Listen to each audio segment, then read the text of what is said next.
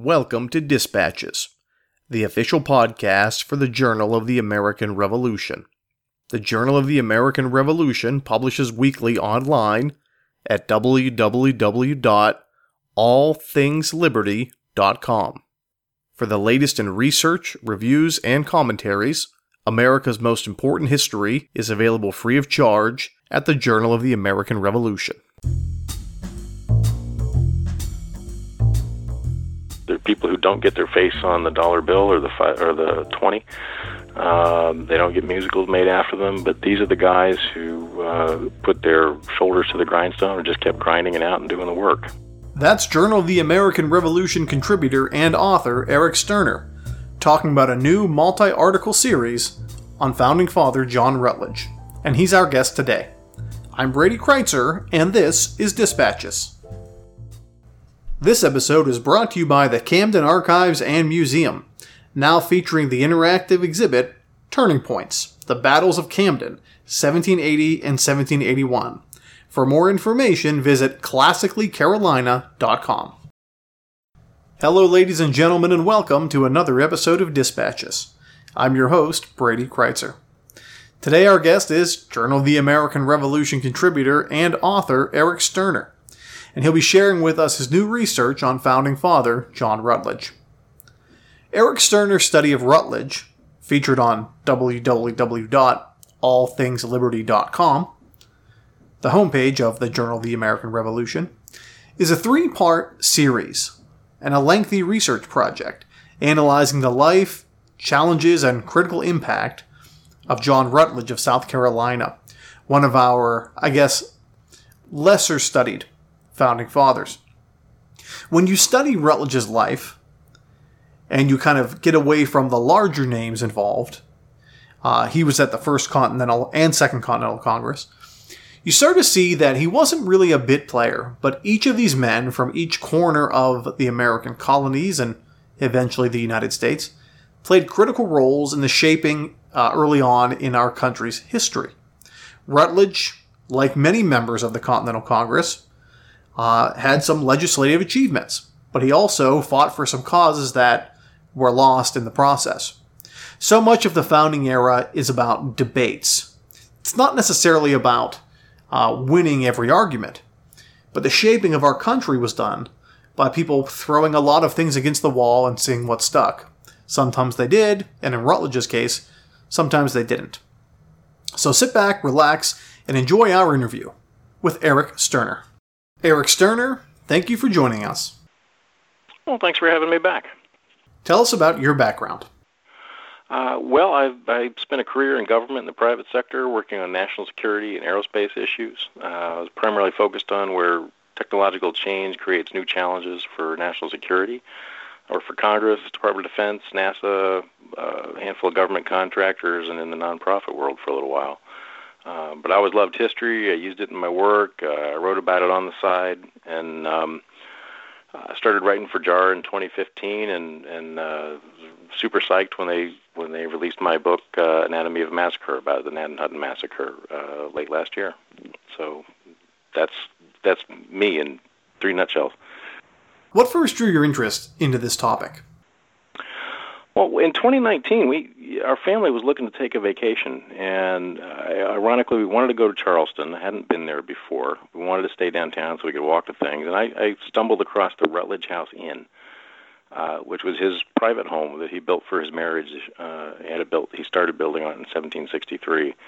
And I thought, wow, what a great chance to stay in the house of a founding father. He did sign the Constitution, and I thought, this is fantastic. So we booked it, visited the city. I didn't know much about South Carolina. I knew even less about John Rutledge. But having stayed in his home, it piques your interest, and you start wanting to find out more, and just started digging. Tell us about the early life of John Rutledge. His uncle came to Charleston from Ireland in the 1720s, and then John's father followed, and then John was born in 1739 to a 15-year-old mother, to his father from Ireland and his father's 15-year-old wife. And as I said, his uncle had already established the family, and the extended family was riding Charleston as Charleston grew in wealth and influence during this period. So they were pretty well ensconced in, had access to all the levers of power in Charleston, both economically, socially, and politically. He was the oldest child, had 4 younger siblings. It was a family that was well off, and it was politically connected, so he got a good, solid education that was available in Charleston. He studied law locally, and eventually shipped out to London to study law at the Middle Temple, which was one of the sort of standard law schools in London. He passed the bar, moved back to Charleston, and opened his own practice in 1761, and from there he was off and running. What was Rutledge's first political appointment like? Well, it was quite a story for him. He right after he opened his practice, he won a seat to the Commons House of Assembly, which generally gets referred to as the General Assembly. It was basically the colonial legislature. And he stepped into a battle that had been going on for some time between the legislature and the new governor, Thomas Boone. And they'd been arguing over typical executive legislative things, spending, budgets, how much, who controls what money. And Boone, being new to the situation, kept proroguing the assembly, which meaning he wouldn't dissolve it and call for new elections, but he wouldn't let them meet either. So this went on for a while. New election rolls around and puts Christopher Gadsden in office. Now, Gadsden is a little bit of a he's not quite the patriot he's going to become, but he's a little bit radical. And Boone refuses to administer the oath to Gadsden because Gadsden is a little bit too far out there for him, too independent already. And Boone's argument is that the election law was flawed. So the legislature had to respond, and Rutledge ended up chairing the committee that was going to argue the case, basically present the response.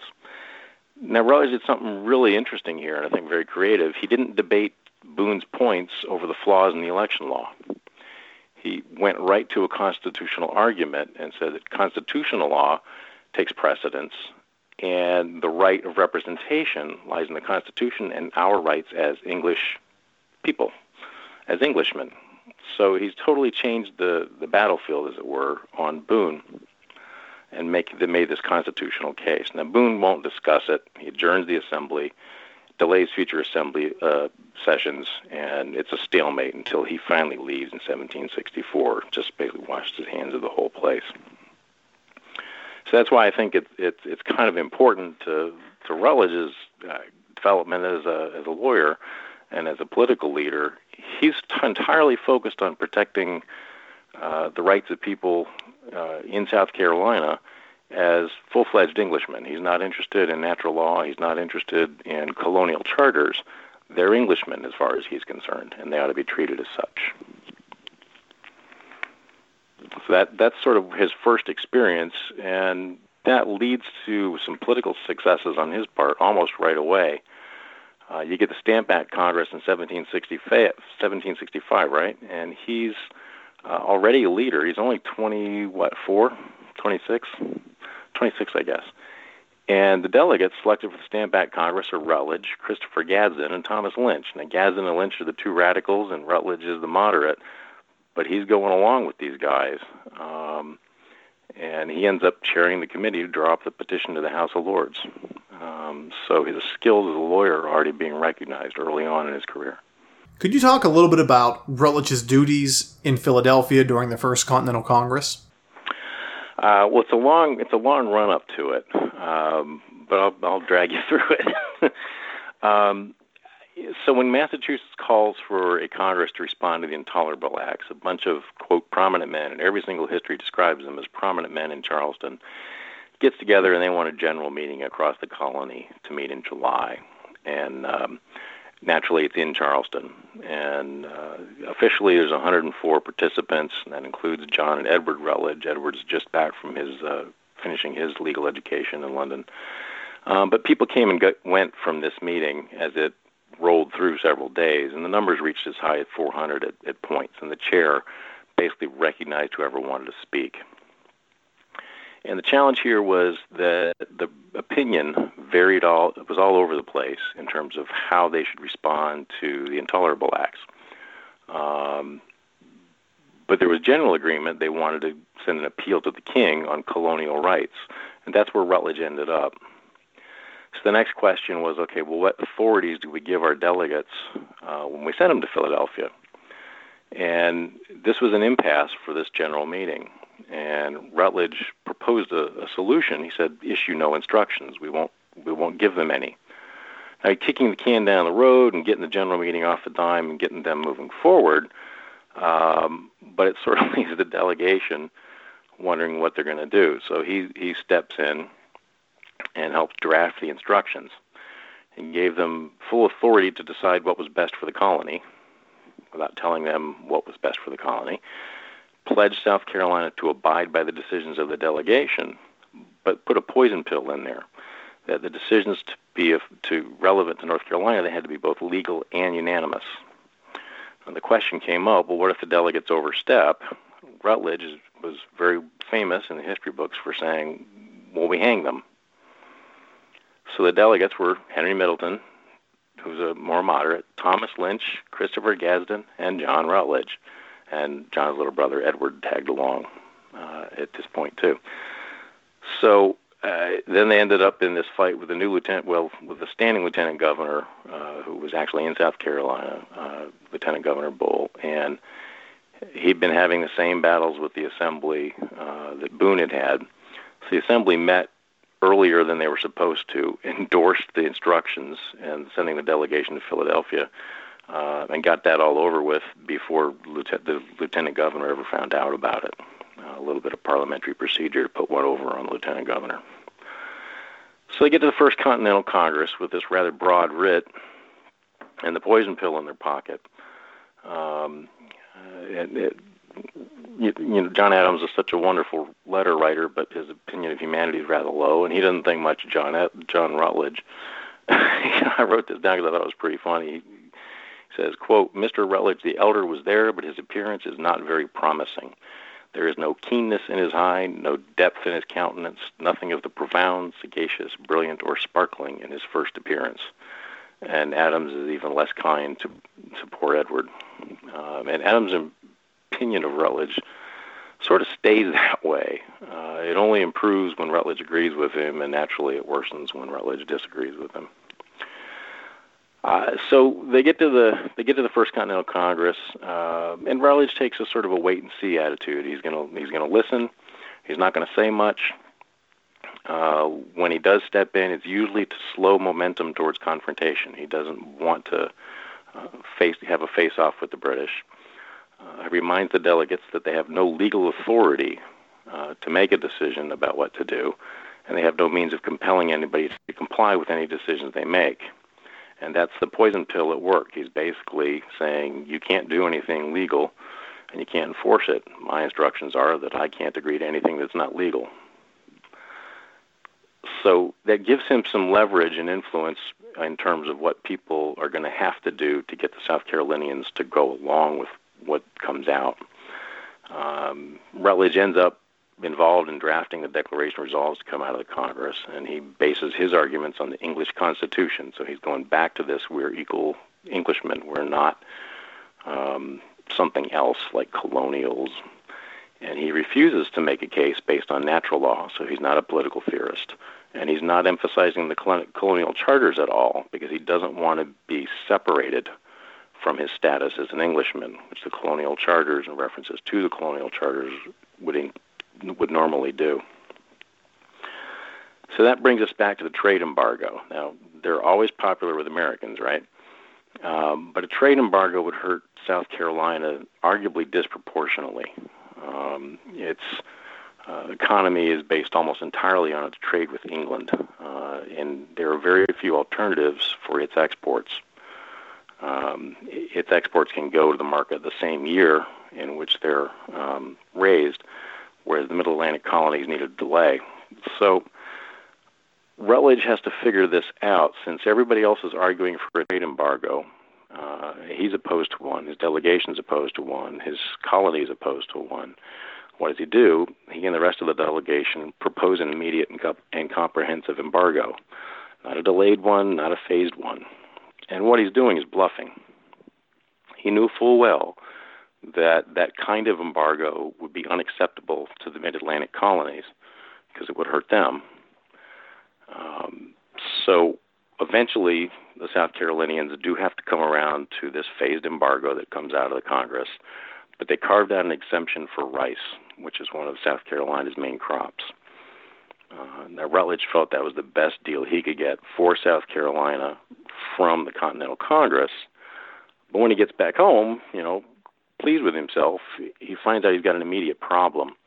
All the people who didn't get an exemption are not happy with the delegates from South Carolina. And it's probably a good thing that his earlier threat to hang the delegates if they overstepped was more tongue-in-cheek than anything else, if it wasn't apocryphal. So he may have regretted that, because now he's got his own colony in an uproar over the exemption that he carved out. Now, the political leaders in Charleston figured this out. They came up with a complicated system where the rice planters would basically reimburse or make a series of payments to those hurt by the embargo. And then they all agreed that we'll eventually seek a repeal of the rice exemption from the Continental Congress in the future. So we won't do this again, and everybody will suffer equally.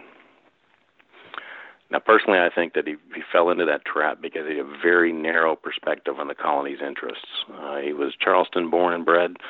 As far as he was concerned, the colony, Charleston was the colony, and Charleston sort of defined the world. So he was not instinctive. It was not instinctive for him to take account of the backcountry interests or even some of the other coastal planters who planted indigo and other crops. So that's his big misstep in the First Continental Congress that he had to recover from in the second. What did Rutledge do during the American Revolution? Well, he went back to the Second Continental Congress, despite the brouhaha over the rice exemption early on. And it eventually fell into his lap, the question of how do we create new governments and have them be legitimate in the process of having this war. Because remember, the colonies hadn't, I know you know, as do our listeners, but because the colonies hadn't declared independence, they were still looking for a reconciliation officially. And how do you set up a new government that's extra-constitutional? It's outside the constitutional systems. New Hampshire asked the Second Continental Congress for advice. Massachusetts asked for advice, and Rutledge asked for advice based on the situation in South Carolina. So he came up with he was responsible for answering the question. And the way he answered the question was to say that we can set up new governments that are constitutional because the British governors had essentially abandoned their posts, even though some of them had been driven out. But the condition here was that these new governments, because government had to function, were just temporary expedients until there was a reconciliation with Great Britain. In practice, it was a fiction, but it satisfied the argument satisfied the technicalities of the law because that Declaration of Independence hadn't happened yet. And he still opposed such a declaration as late as the spring of 1776. What he found, I think, was that facts on the ground were changing faster than his views. He was behind the curve here. So in 1776, he goes home to help South Carolina draft its new constitution for a temporary government. He stresses that it's temporary and still hopes for reconciliation. He convinces the Assembly that it needs to be temporary, and they're all in wild agreement. Everybody's happy, except some of the more radical folks like William Henry Drayton. Drayton ends up as one of the justices and swears everybody in and basically says, nope, we are going to be independent. We are meant to be independent. And he's a big fan of Thomas Paine, and he wants to have Thomas Paine read out in front of the General Assembly. Rutledge says before he allowed that, he'd ride to Philadelphia and anything he could do to have a reconciliation. Now, this is in April of 1776.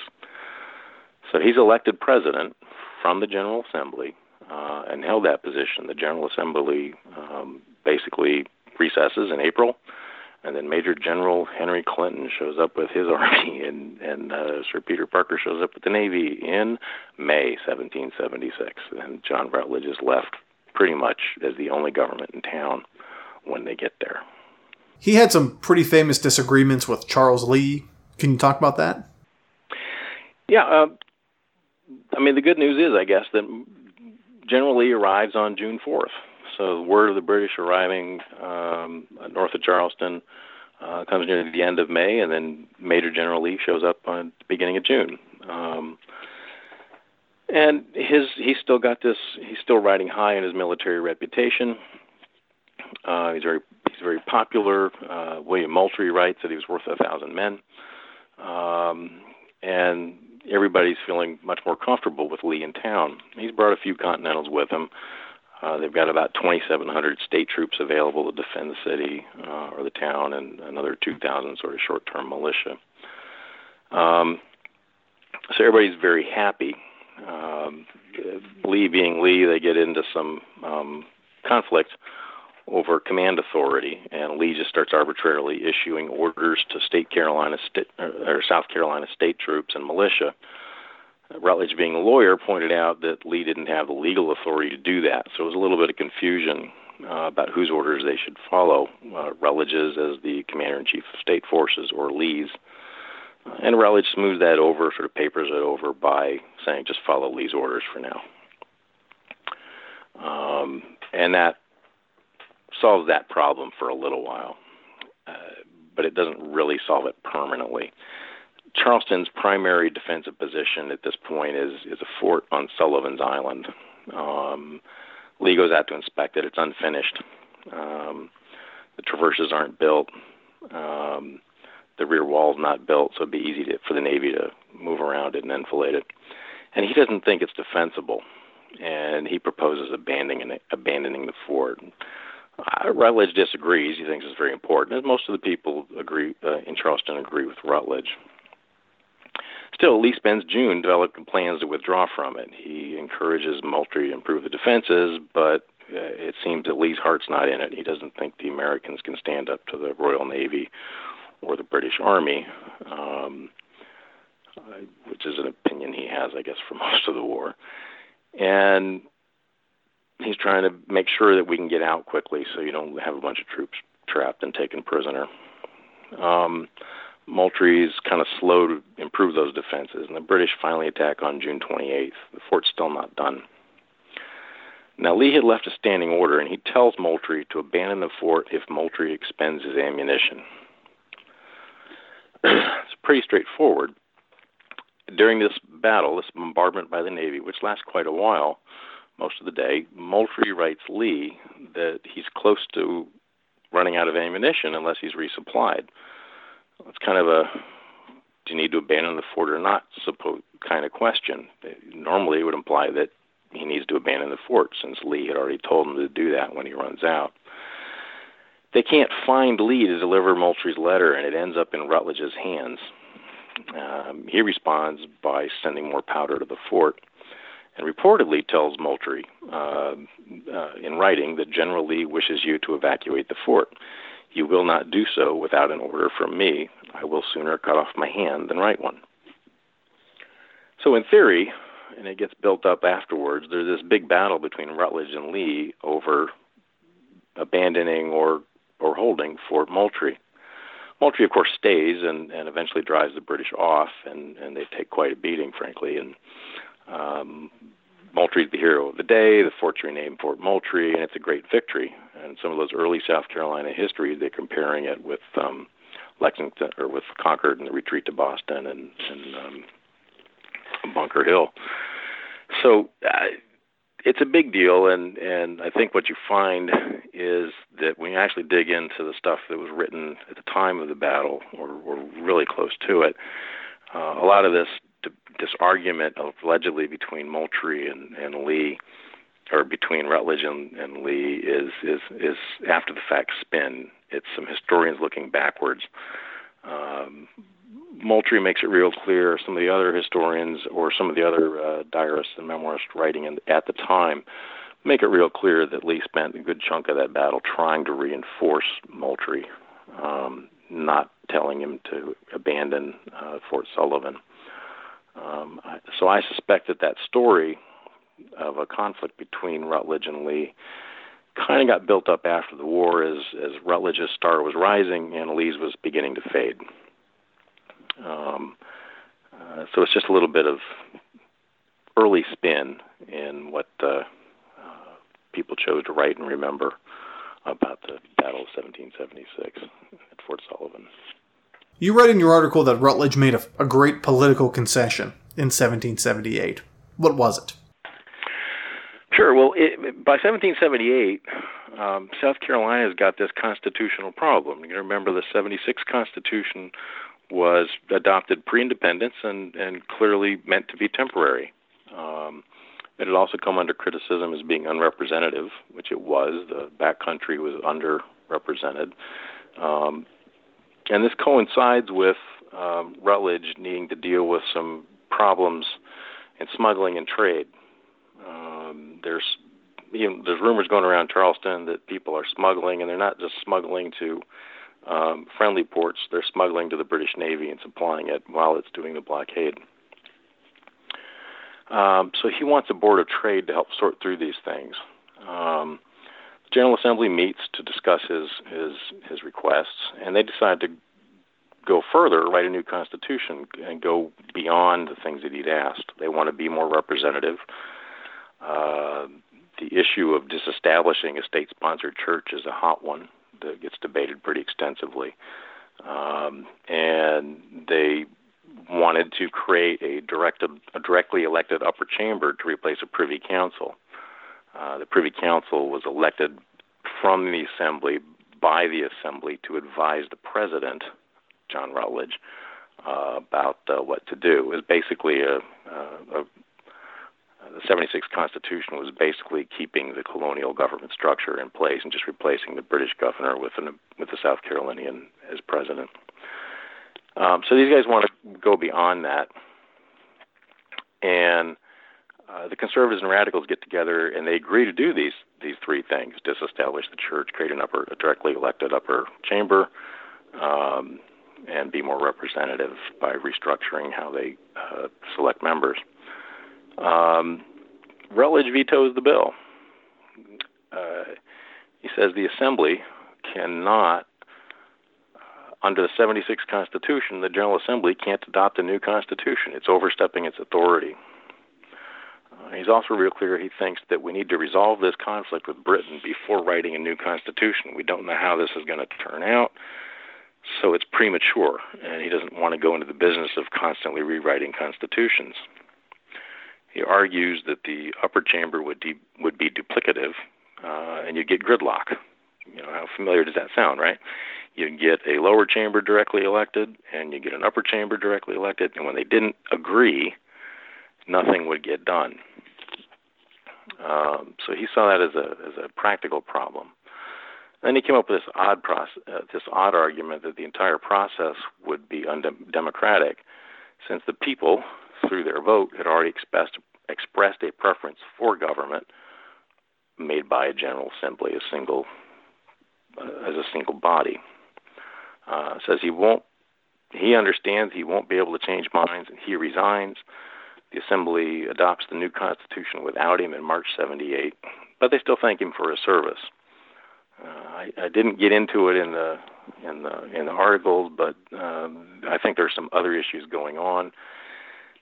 The Rutledge family has really dominated South Carolina politics during the war. It's got it's now tentacles is probably too pejorative, but it's got people in the executive branch in Rutledge. It's got people in the judicial branch in the form, I think, of one of his cousins, and it's got folks in the legislature. And they've been around for a long time, been in power a long time, and bluntly, they've made some enemies. So I think a lot of these folks may have been trying to clip John Rutledge's wings a little bit. Either way, the British invade Georgia in '78. The first governor elected under the '78 Constitution resigns, and the Assembly invites Rutledge back. He's back as governor under the new Constitution in February '79, having been out of office less than a year. So that I think that's one of the most odd and interesting little adventures in his political life during the Revolution. What does Rutledge do after the war? Well, real quickly, he's governor when the British invade in '79. They get to the gates of Charleston. They eventually withdraw. He's governor again when Clinton shows up in 1780. He's one of the few Rice Kings. Probably the wrong way to put it. He's one of the few Charleston patriots to not surrender with the city. He became a government in exile. Worked pretty well with Nathaniel Greene. Spent a good chunk of his time trying to raise resources to continue the war in South Carolina. And after the war, he ends up representing South Carolina in the Constitutional Convention. He chaired the Committee of Detail. And these are the folks charged with actually putting pen to paper to draft the wording of the Constitution as the structures worked out by the convention. So Madison's ideas, much of his content, changes resolved by the convention. Rutledge is running the committee that's actually writing all this down. During the course of the convention, he favored a unitary executive. He didn't want he wanted the head of state to be the head of government, the same person. So we don't have a president, prime minister type thing. He made an important argument for having courts only rule on cases presented to them. He did not want courts to offer advisory opinions on matters that had not come before them as a question of law. He didn't basically want to set up the Supreme Court as out there telling the legislature or the executive how they should behave in a matter consistent with the Constitution. It had to be a case that came before them, so they weren't freelancing. He has a really interesting, he moves on and Washington names him as an Associate Justice of the Supreme Court in 1789, so he's one of the first handful of people to serve on the Supreme Court. He took the oath in 1790, but he only served a year. There wasn't much to do. Then he resigned to go become Chief Justice back in South Carolina. And then Washington chooses him again to be Chief Justice of the Supreme Court in 1795 after John Jay resigned. It was going to be a recess appointment. Congress had already sort of gone home. So Rutledge didn't take the oath until August. The problem that he ran into was he'd given a speech in July, and he came out pretty strongly against the Jay Treaty with the United Kingdom. That cost him support among the Federalists in the Senate and the Federalists in Washington. So when the Washington administration, when Congress reconvened, it was time to be renominated, so he wouldn't be in a recess appointment. Washington did that, but with less enthusiasm, and having found out that he'd given this speech in July, the Federalists came after him, and the Senate rejected his reappointment. So it was the first time the Senate rejected a Supreme Court nominee. He promptly resigned as Chief Justice, still having that job as a recess appointment. But he'd only been the Chief Justice for 138 days. It was the shortest tenure of any Supreme Court justice, I think, to this point, to today. Unfortunately, this all came sort of near the end of his life. It came at a real low point in his life. His wife, Elizabeth, who he had loved very much, died in 1792. They had 10 kids together. And after she died, he really started to go into a downward spiral. There's a lot of evidence that he became an alcoholic, that he suffered from just nagging depression. And there's some evidence of suicide, of an attempt at suicide, that he may have jumped into a river intending to drown himself before a man saved him. After the Supreme Court mass, he just withdrew from public life, essentially retired, died in 1800, and he's buried in St. Michael's Church in Charleston. In your opinion, how does this article help us understand the Revolutionary Era better? Well, one of the things that I really like about JAR is it highlights folks who aren't the celebrities. And frankly, in the Revolution, there are more of them than there are celebrities like Washington or Jefferson or Adams, don't get there are people who don't get their face on the dollar bill or the 20. They don't get musicals made after them, but these are the guys who put their shoulders to the grindstone and just kept grinding it out and doing the work.